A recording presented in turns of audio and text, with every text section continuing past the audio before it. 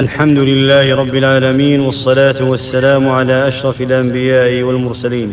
إن من أعظم النعم على عباده نعمة الأولاد، فهم عمل صالح يستمر للأبوين حتى بعد موتهما. يقول عليه الصلاة والسلام: إذا مات الإنسان انقطع عنه عمله إلا من ثلاث، وذكر ولد صالح يدعو له، رواه مسلم. فدور الأبوين مهم جدا في تحديد مسار الأولاد، وكما أنهما سبب في صلاحهم فهما سبب في فسادهم. يقول ابن القيم رحمه الله: وكم ممن أشقى ولده وفلذة كبده في الدنيا والآخرة بإهماله وترك تأديبه، ويزعم أنه يكرمه وقد أهانه، وأنه يرحمه وقد ظلمه. وتربية الأبناء تقوم على أسس مهمة لا بد من العناية بها. أولا، الدعاء لهم بالصلاح والهداية واللجوء إلى الله، فإن الأمر كله بيده وحده، فلن يصلح ابن ولن تصلح بنت إلا إذا أصلحهم الله سبحانه، فلا يفتر لسانك عن الدعاء لهم.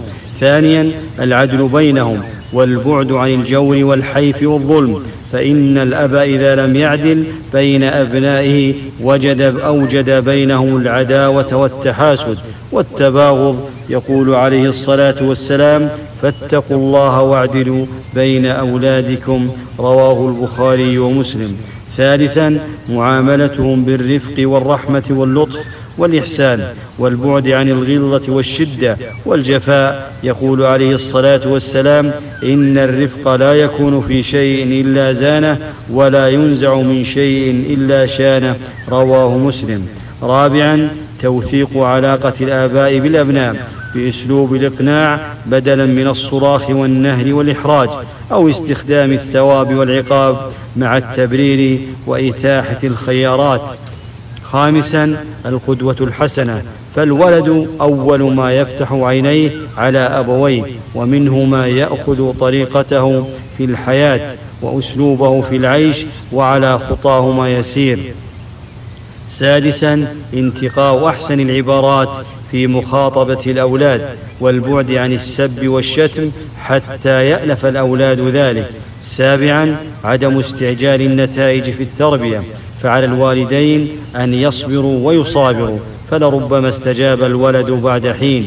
ثامنا، تقدير مراحل العمر، فلا بد أن تكون معاملتهم ملائمة لسنهم وتفكيرهم، فلا يعامل الكبير على أنه صغير، ولا يعامل الصغير على أنه كبير. تاسعا، تخصيص وقت يجلس الأب مع أبنائه، لأن اقتراب الولد من أبويه ضروري جدا. عاشرا، اختيار الأصحاب ومعرفة من يجالس الأبناء والبنات. هذا والله أعلم، وصلى الله وسلم على أشرف الأنبياء والمرسلين.